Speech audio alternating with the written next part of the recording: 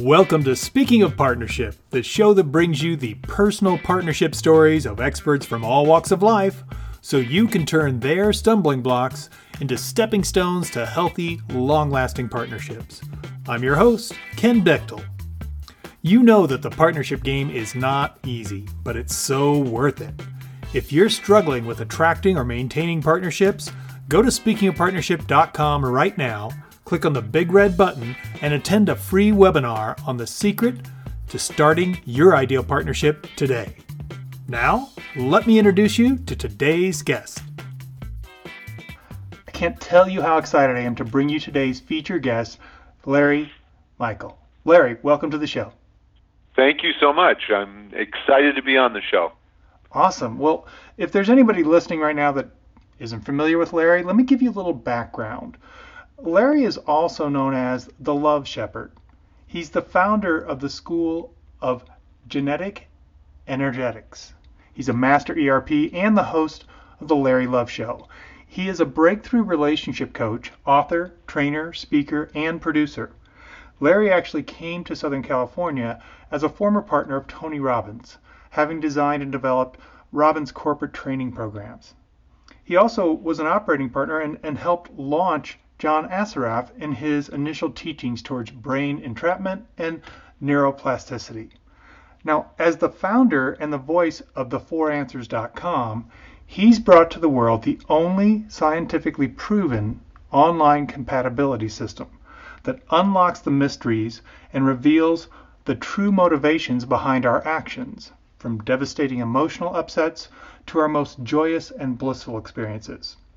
Larry has dedicated his life to creating possibility for all of us to live in courageous intimacy, in deep connectivity, and in our full loving expression. Larry, we covered a lot there. Take a minute, let us know if we missed anything, and give us a glimpse into how you got started doing all this. I don't think you missed anything. It was probably too much. How did I get started? Oh my gosh. I think I have to thank my parents for that one. When I was a young kid, they didn't get along very well. In fact, they never really got along very well. And I just knew there had to be something better, something different in terms of how to interact and connect in life. And so from a very young age, I was just looking, constantly looking. And then I had some really fun things happen. And probably the funnest, craziest thing that happened to me was at age 14, I had a crush on the lifeguard at the country club we belonged to, and I asked her out on a date, and she said, "Well, no, you need to read a couple books first." And I went, "What?" She had me read two books, and the books were Psycho-Cybernetics and Siddhartha. And it's like, if you know these books, you know one's kind of like of course, the history of Buddha, and it took me into the kind of the esoteric realm. But the other one was like the foundational piece for modern day therapy, and that's what I started reading at age 14. Wow!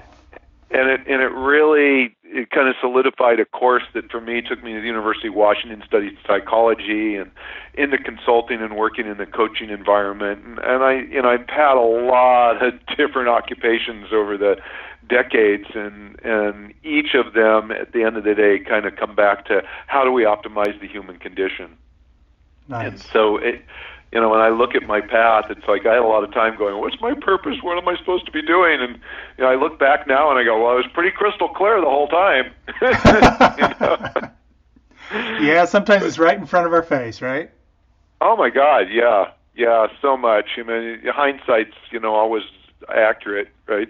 Yeah. And when I look back, it's pretty telling.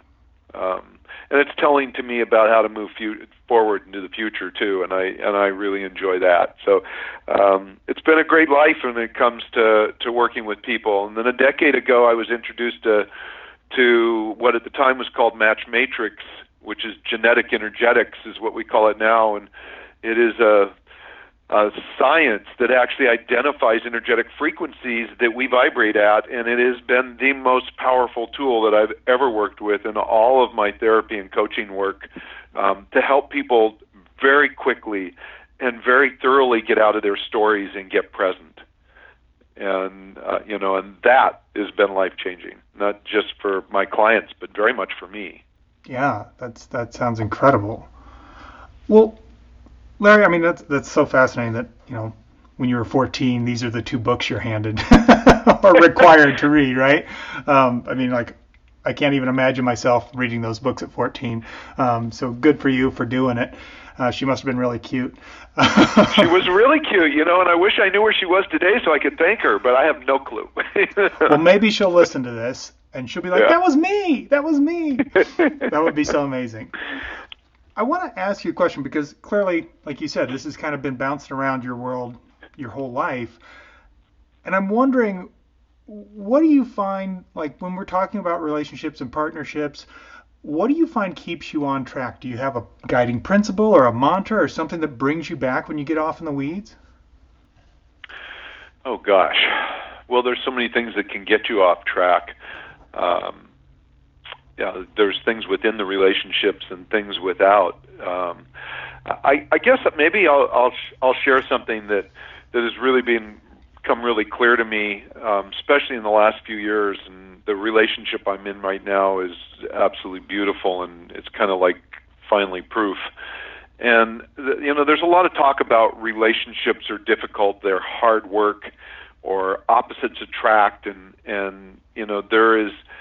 there's some truth to that, but there's also a lot of not so accurate information there. And at the end of the day, what I know about relationships now is that relationships are never hard work.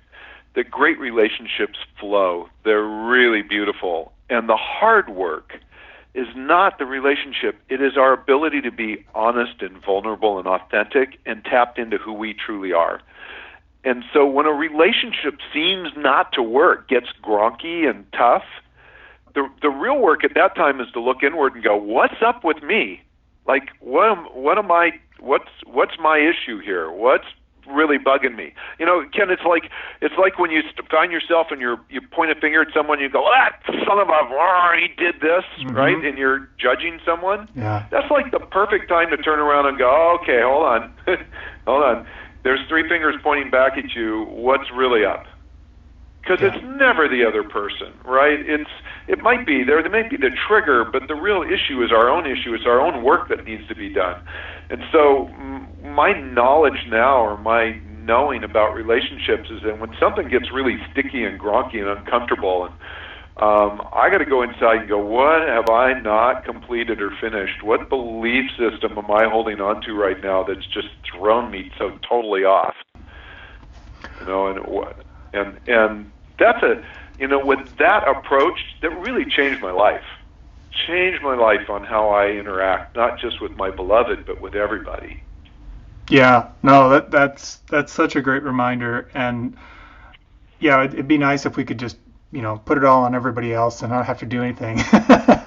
But we're really good at it. I mean, geez, how easy it is to point a finger. Oh, absolutely. Absolutely. And you reminded me, one of my earliest guests on the show was a man named Roy Biancalana, and he said something I will never forget. He said, there's no aha moments when you're pointing the finger. He's so right. Yeah, I was like, oh my gosh, that's like huge, because it is. It's so easy to project out, and it's all about them, and yet, well, I'm here too. What's my role? Yeah. Our projections, as human beings, we kind of naturally have to project. I mean, to put one left foot in front of the right and to walk, we've got to project to a certain degree. But, that's kind of, motor skills. But there's emotional projections that are the most damaging things that we can get into. I mean, we project on men and women all the time. I don't know about you, but I hear a lot of conversation from my compadres in this industry that say, well, men are and women are, and this is the masculine and this is the feminine, and there's some good information there. But I'm going to tell you, if we determine what's the masculine and what's the feminine, or how a woman should show up or how a man should show up, before we even connect with someone, we've already screwed it up. Yeah. We have totally screwed it up, because we don't see the person when we get together. We only see what we want to see. and we don't give them an opportunity to really see us because we're putting on a show. And and so when we're projecting, we're constructing, we're not present, and that gets in the way of discovering who any two people are in relationship with each other. Absolutely. And, so yeah, no, yeah, you mentioned something, because I love the way that turned out, because those projections, what I instantly thought of is, it's like you create these filters. Mm-hmm. And, it doesn't take too many filters laid on top of each other till you really can't see that person at all. And no, you're not very interacting few. with them, you're interacting with this expectation of them. Exactly, and it totally takes us out of the present. And here's the real crux of that one. I mean, what do we all want? We want connection and love. Yeah. That's my belief system. And we want to truly be loving and be loved. Well, here's the crazy thing about love. As soon as you define love, it's not. It's not. It's no longer. Like we have this love experience, and then we want someone to continue to be that way for us all the time. Well, so we've defined love and tried to immortalize it because it was a great experience, but that now excludes the present. Or we project love. We go, well, this is what I want. This is what someone needs to do for me. If they do that, I'll feel love. Well, now we're constructing everything, and again, we're excluding the present. And if we can just be totally present and allow ourselves to be seen, now that's love. That's the experience of love. And that's where that deep, true connection, compassion, and joy, and bliss, and co-creation, and serendipity all happen. Yep. Yeah, that's and awesome. That rocks. Yeah. That rocks. Exactly. That's the thing we don't have words for. Yeah. And we don't need them. Exactly. That's the fun thing. We don't need them. Yeah. I when I was a kid, I go back. I've been writing poetry since I was 10, and I have this stuff. I go back and read some of it, and I go, "Oh God, that's horrible." but then there's parts of it. There's one-liners, and I go, "Wow, where'd that come from?" And I just for the longest time, I was just. It's like seeing my parents not being happy. Well, I wanted to create happiness, so I would write about it, and I'd romanticize about it, and all of those things were very creative and wonderful and could have been, Hollywood movies, but they weren't real life, right? Yeah. And ultimately, the relationships that I had that seemed like they were so wonderful, and they did have wonderful aspects, they failed because I never really got to the point where I knew who I was and who they were, and would allow myself to be seen in a way that I could be courageously intimate and excited about the relationship. Yeah. And I did that brilliantly for years. I mean, I think sometimes the smarter we are, the more we know, the bigger trouble we get into. Yes, that could be true. If we just stayed present and were with the moment, we might be better off. Yeah. Well, let me ask you this, Larry, because I love where we've started already, and I'd love to have you share a story with us of a time in your life when you kind of tripped up in a partnership. And just let us know what was going on, what'd you trip on, and then what did you learn from that experience that helped you move forward?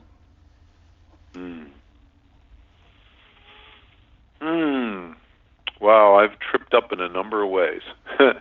Haven't we all? Yeah, I've tripped up in a number of ways. Probably. So can I share? I'm going to share two if I can. Sure. I'll see what we can do. Probably the biggest trip up that I made in my life in relationships is around what I call rational lies. Rationalization is kind of discussing or describing something and making it okay. Mm-hmm. But it really is a rational lie. Mm-hmm. And what I discovered is I'm a fix-it type person, and so I would, if things went a little bit sideways, were uncomfortable in a relationship, I would want to fix it. How do I fix it? And if it was something that maybe was the reveal was really uncomfortable to me, then I might keep it to myself going, okay, I can work through this. Like perhaps it's for not financial difficulties. At one time in my life, I've had quite a roller coaster of coming into money and then not being in money, and coming into money and then not being into money, and so I had this belief system that I could always recover, right? And when the stock market crashed years and years ago, I had a major crash, and I attempted to recover without telling my wife at the time. Right? And so over the years, this belief system that I could always kind of rationalize a reason not to have to discuss something because I could fix it so no one else had to experience the downside of it. Mm-hmm. You know, so inside me, I'm like dying inside, and on the out, and I'm assuming I'm holding it in pretty good and no one can tell, which is total bullshit. That's right? The biggest lie of all, right? Oh my God, yeah. I mean, no matter how good an actor you are, I believe that anybody that's really conscious and connected will know. Yes. And especially your kids, by the way. If you're ever trying to, those are the ones that know, and they don't even know what they know, but they just know that something's wrong. So what I ended up happening is eventually I had to tell my wife what was going on, that like we were in deep financial trouble, and I wasn't going to be able to recover from this as fast as I thought without letting her know. And you know what? She really didn't want to know, but she needed to know. Mm-hmm. Like she would have rather that I just recovered too. Yeah. Oh, guess what happened last week? But we're fine. But the reality is that I kept that to myself, and it did a lot of damage.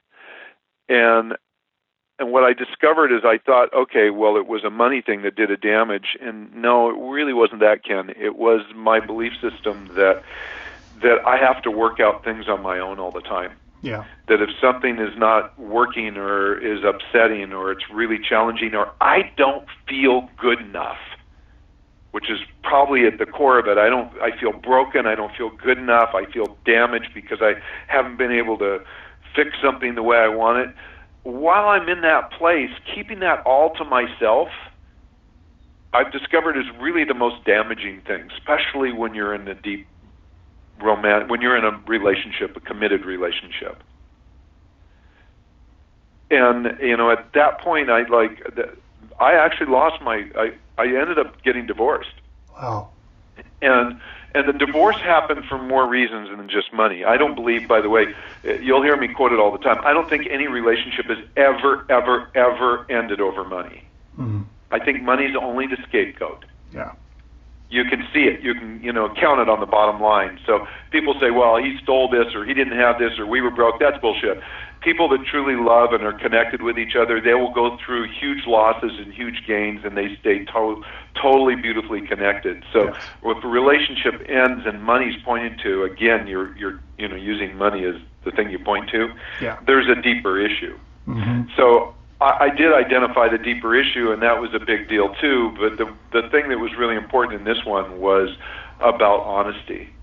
It was about allowing oneself to be vulnerable yes. and the real value there. Huge. And I had certainly read about it and certainly had people talk about it, and I had gone to coaches and had my own therapist and been told about it, but I just kind of I had just rationalized the whole thing, Ken. Yeah. And then I went, okay, now there's a core issue here about being willing to be vulnerable. That's the big issue. And from that, my work progressed into now what I call courageous intimacy.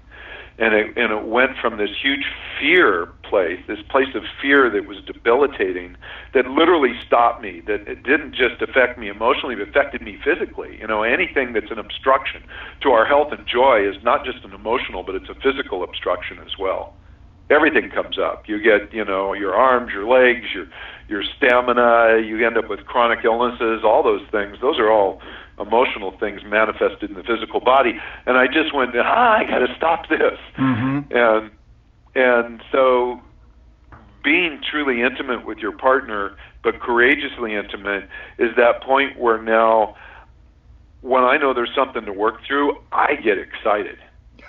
I mean, I just switched it. I went, oh, no, I can't be painful. It's got to be something else, because ultimately, whenever I get through it, it's always a positive thing. So why don't we start with it being a positive thing? Get excited. I mean, if there's something that's like really, it kind of hurts and it's scary, you know, kind of think about going in a haunted house, you know? It's like scary, but you go in because you go in with excitement to experience it and be willing to change.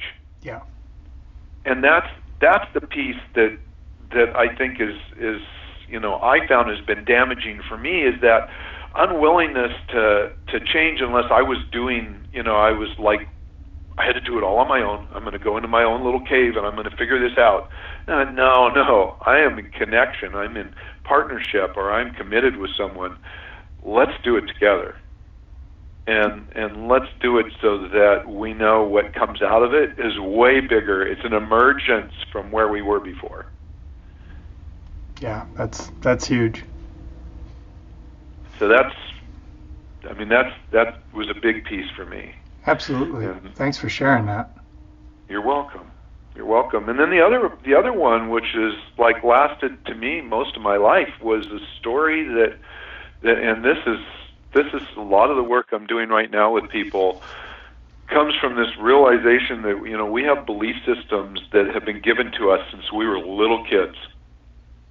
And some of those belief systems are absolutely spectacular, and some of them are really debilitating. And they're not ours. You know, they belong to our parents, or they belong to some commercial or some advertisement or some experience we had. And we're sitting carrying them around. Well, my dad had this one, and he used to say it to me as a kid. He says, you know what, love never lasts. He says, the only people you can ever trust is your immediate family. Everything else will go. It will never last. And he used to say that to me because when I was a kid, I didn't really get along well with my dad. And so he'd say, well, yeah, I'm the only one you could trust, right? But he was an asshole. You know, I was going, so I didn't really want to believe it, but I was still hearing it.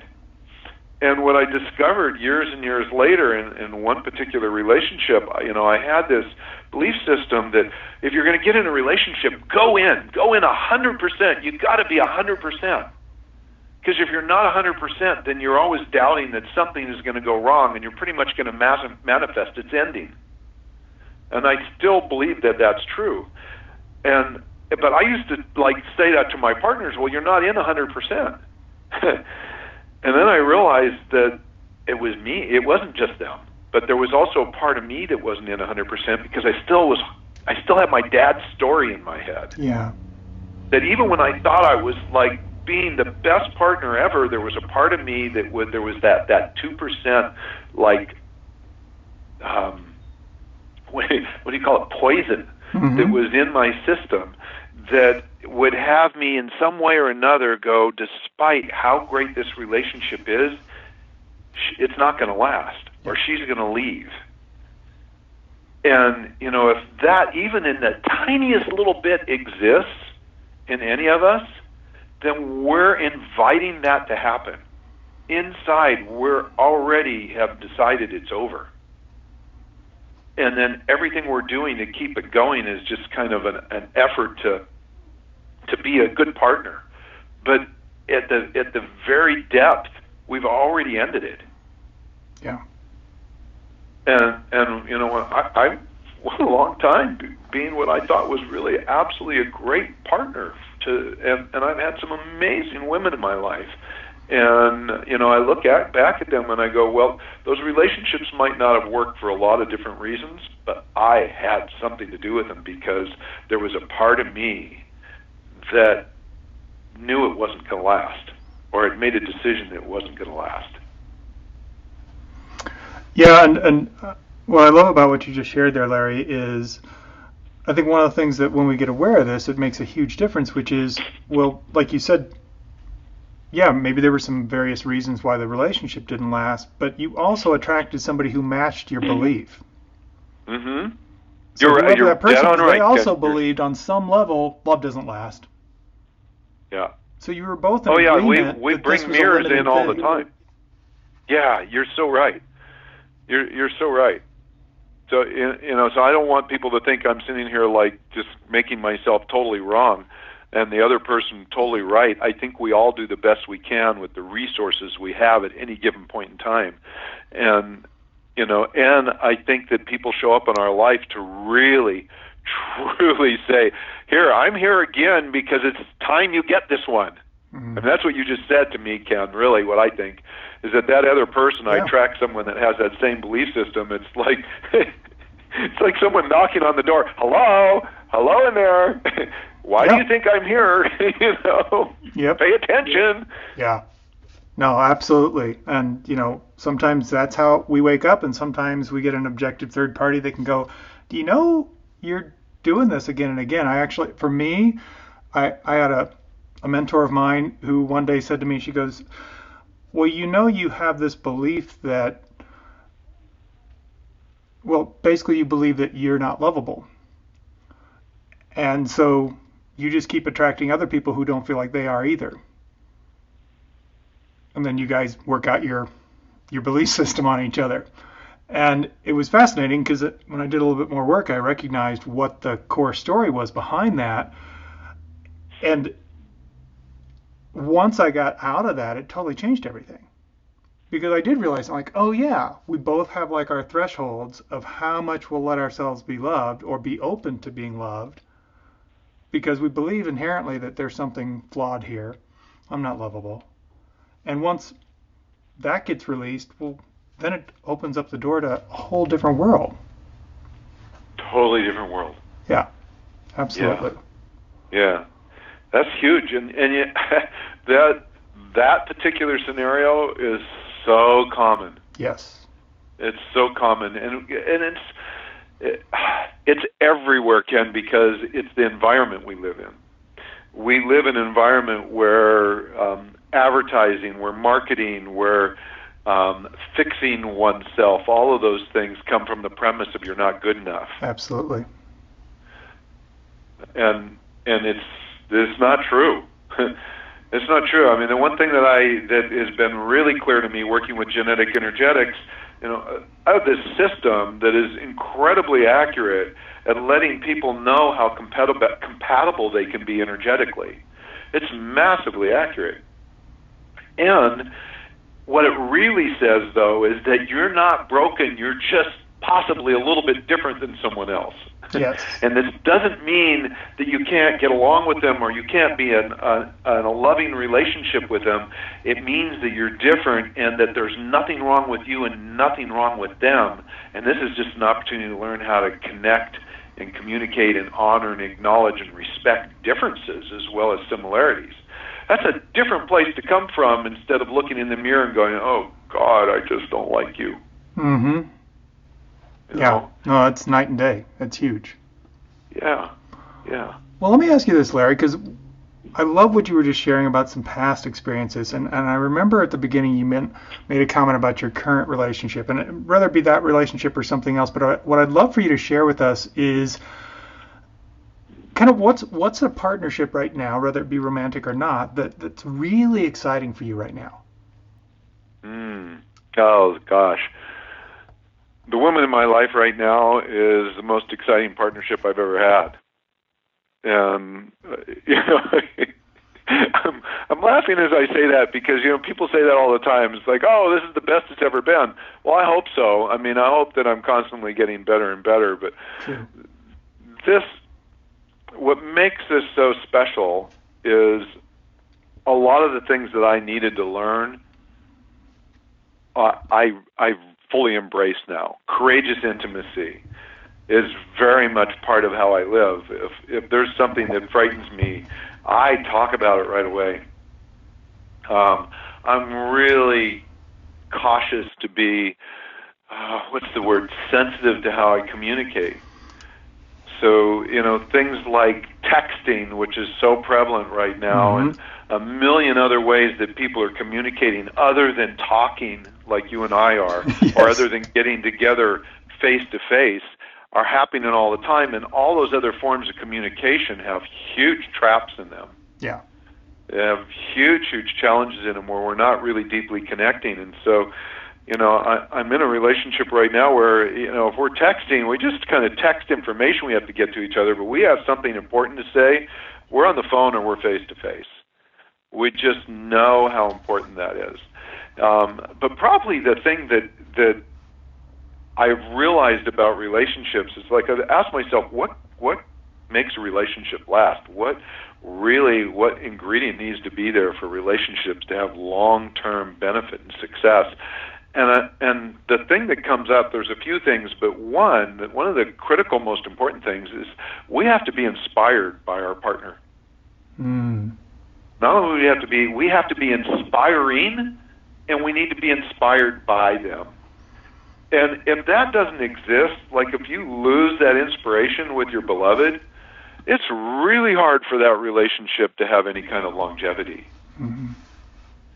And there's the woman in my life right now she's brilliant. She's a doctor. She does acupuncture work. She's doing things with the 5 elements of Chinese medicine, and I find those to be incredibly potent and interesting. And she is she's the person that just is she's in the space of inquiry like I am.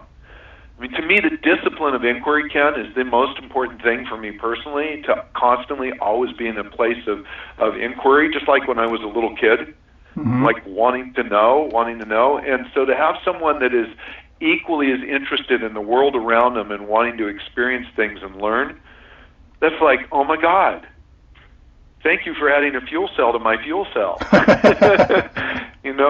And so there's that. And then we have this incredible ability to communicate with each other. And so from that inquiry space and from this inspiration space, there's serendipity is happening all the time. And we're constantly co-creating. We do a lot of our own work. I mean, she's not here while I'm on this call with you, but she is, kind of, right? Mm-hmm. We're talking about her. But she has her work and I have my work, and then we do things together and we start to co-create, and that is really joyful and it's blissful. And I will go lifetimes with that one. Yeah. And my discipline is a discipline of inquiry, and my requirement is courageous intimacy. Is like to be as vulnerable and authentic as I know how, and I'm sure I'm going to learn how to even be better at it. That is so cool, and I want to ask you something, because you said it very quickly at the beginning, and it instantly made me think of this, which is, you said, when something comes up for you, you instantly address it. And what came up for me was, how do you balance doing that and being courageously intimate and bringing those things up as they show up, and becoming like needy and pathetic and like, I got another thing. Does that make sense? Yeah. Oh, gosh. Well, there's a question that I'll ask, because neediness is kind of that place where we start to rely on other people to assist us with our challenges and our issues, right? Mm-hmm. And we're constantly kind of almost taking from them to feed ourselves. Mm-hmm. And that's not good balance, right? So if I'm depleted in an area, I'm having an issue, the question I'm going to ask myself first every time, is this my issue? Or is this something else? And it's like it's one of the most powerful inquiry steps that I know to take, and I teach this to everybody. If I'm emotionally charged by something, like really emotionally charged by something, and it's got its grip around me, the discipline for me is to stop and go, what do I have to believe to feel this way right now? What do I have to believe to feel this way right now? And there's going to be a belief system like, well, I have to believe that I'm not capable of this, or I have to believe that I don't have enough money, or I have to believe that they don't love me, or I have to, we can go on and on, right? Mm-hmm, mm-hmm. But there's going to be some belief system there, and then I got to ask, okay, is that my belief? Is that mine? Or is that someone else's? And and that question, if it's my belief, then it's like, where did that come from, and do I really want to hold on to it? Does it support me? Why do I hold on to it?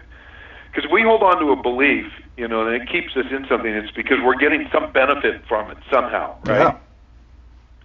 So what benefit am I getting from that, and is that really a benefit? So these questions I'm going to ask myself first, Ken. And then it's time, if I know that whatever it is that's coming up is clearly obvious to my partner, and by the way, if you are really close to your partner, there's no secrets. I mean, if you really think there's secrets, wake the fuck up. Excuse my French, but there's not. I mean, if you're really connected to your partner, they're going to know if there's something up. Yes. They're going to feel it. They might not know what it is, but they're going to know something's up. And so, for me, I want to get to the healthiest place so I can have that conversation. And if I'm having difficulty getting to that place, then maybe that's when I go to my partner and go, wow, honey, I'm stuck. I mean, I'm really stuck, and I could use your help. Yep. I could use your help here. Awesome. And and there's inquiry there. That's the piece. There's this process of asking questions, to being curious instead of being stuck. It's same like with judgment, Ken. If you judge someone, if you stop for a second and go, wow, why did I say that? Why did that person piss me off? Why do I hate their guts? Mm-hmm. In this moment. Like, if you don't ask that question, then you just remain in the hate and the upset.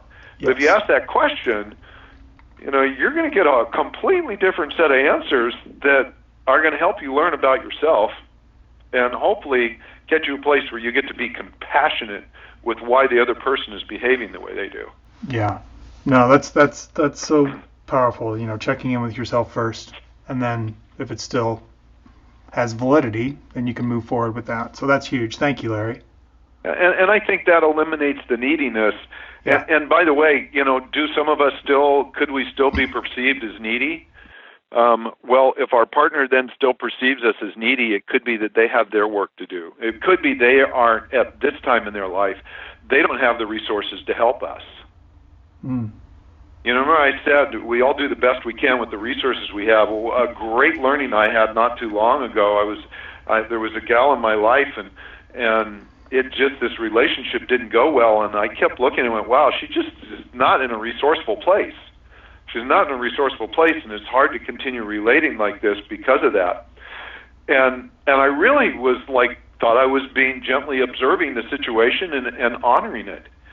And when I look back on it, I go, wow, no, she wasn't in a resourceful place. She didn't have the resources she needed, and neither did I. Mm. I didn't have the resources I needed to support her where she was in her life at the time. Now, by the way, I'm not making either of us wrong. That's just an observation. But at the time, I wasn't seeing my own shortcoming. Yeah. Right? Yeah.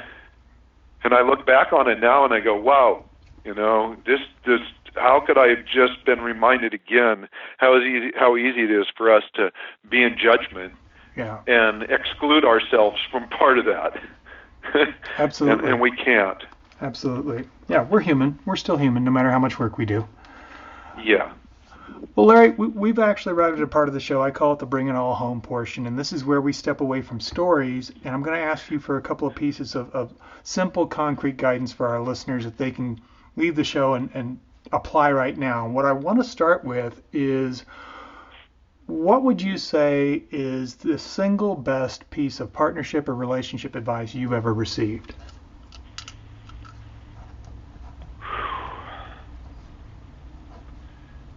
Wow. The single best piece that I've ever received. I've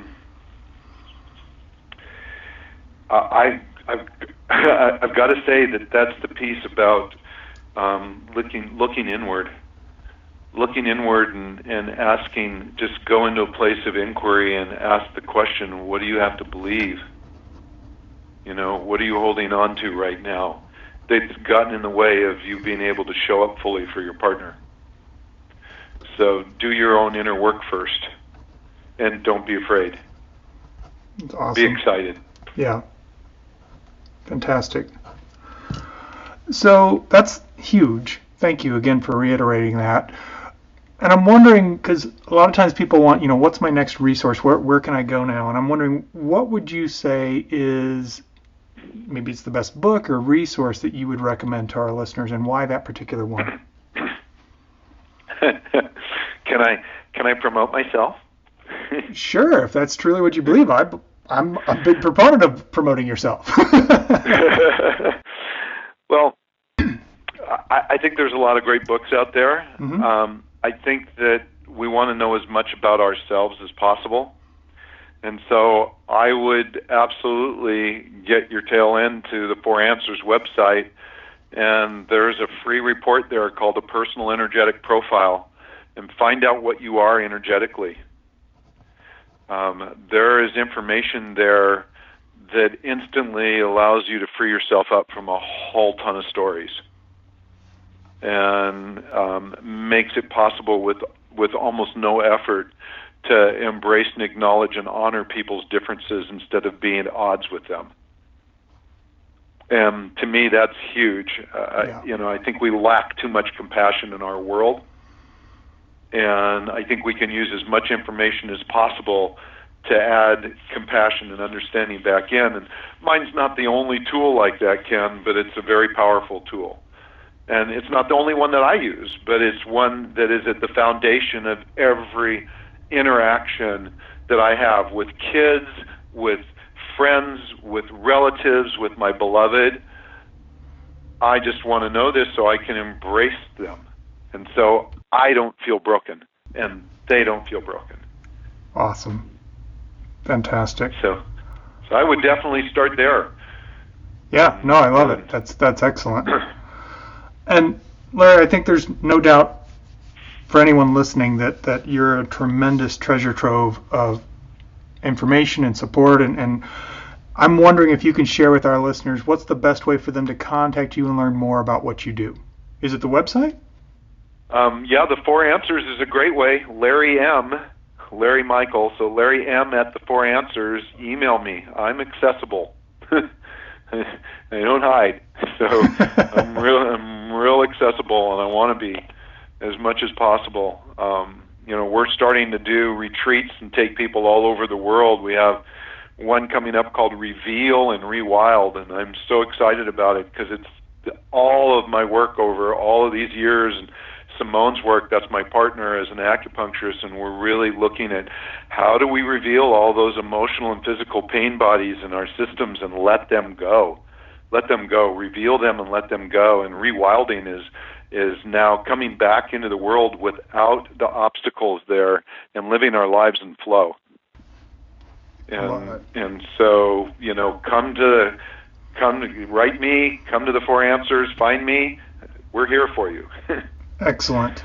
And anybody who's listening right now while they're doing something else, which is pretty common with podcasts, know that all you have to do is go to speakingofpartnership.com, type in Larry's name, and you'll go straight to his show page. There'll be links directly to his site. So it'll be really, really easy for you. Don't panic and run around looking for a pen and paper. If you're busy, that's cool.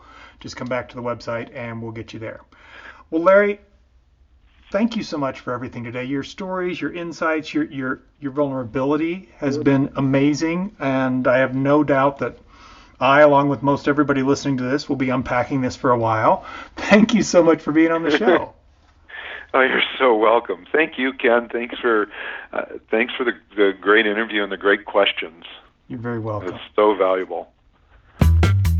Thank you for listening to Speaking of Partnership. Head over to speakingofpartnership.com for links and recaps of every show and so much more. Be sure you catch the bonus stories from our guests on Follow Your Yes Friday. It's easy to do. Just go to your favorite podcast directory, search for Speaking of Partnership, and click subscribe. Like what you hear? Leave us a rating and review on Stitcher or iTunes. The greatest compliment you can give the show is to refer us to someone else either in person or on the web. Have a great day, and remember, even when you stumble, you're still moving forward. Peace.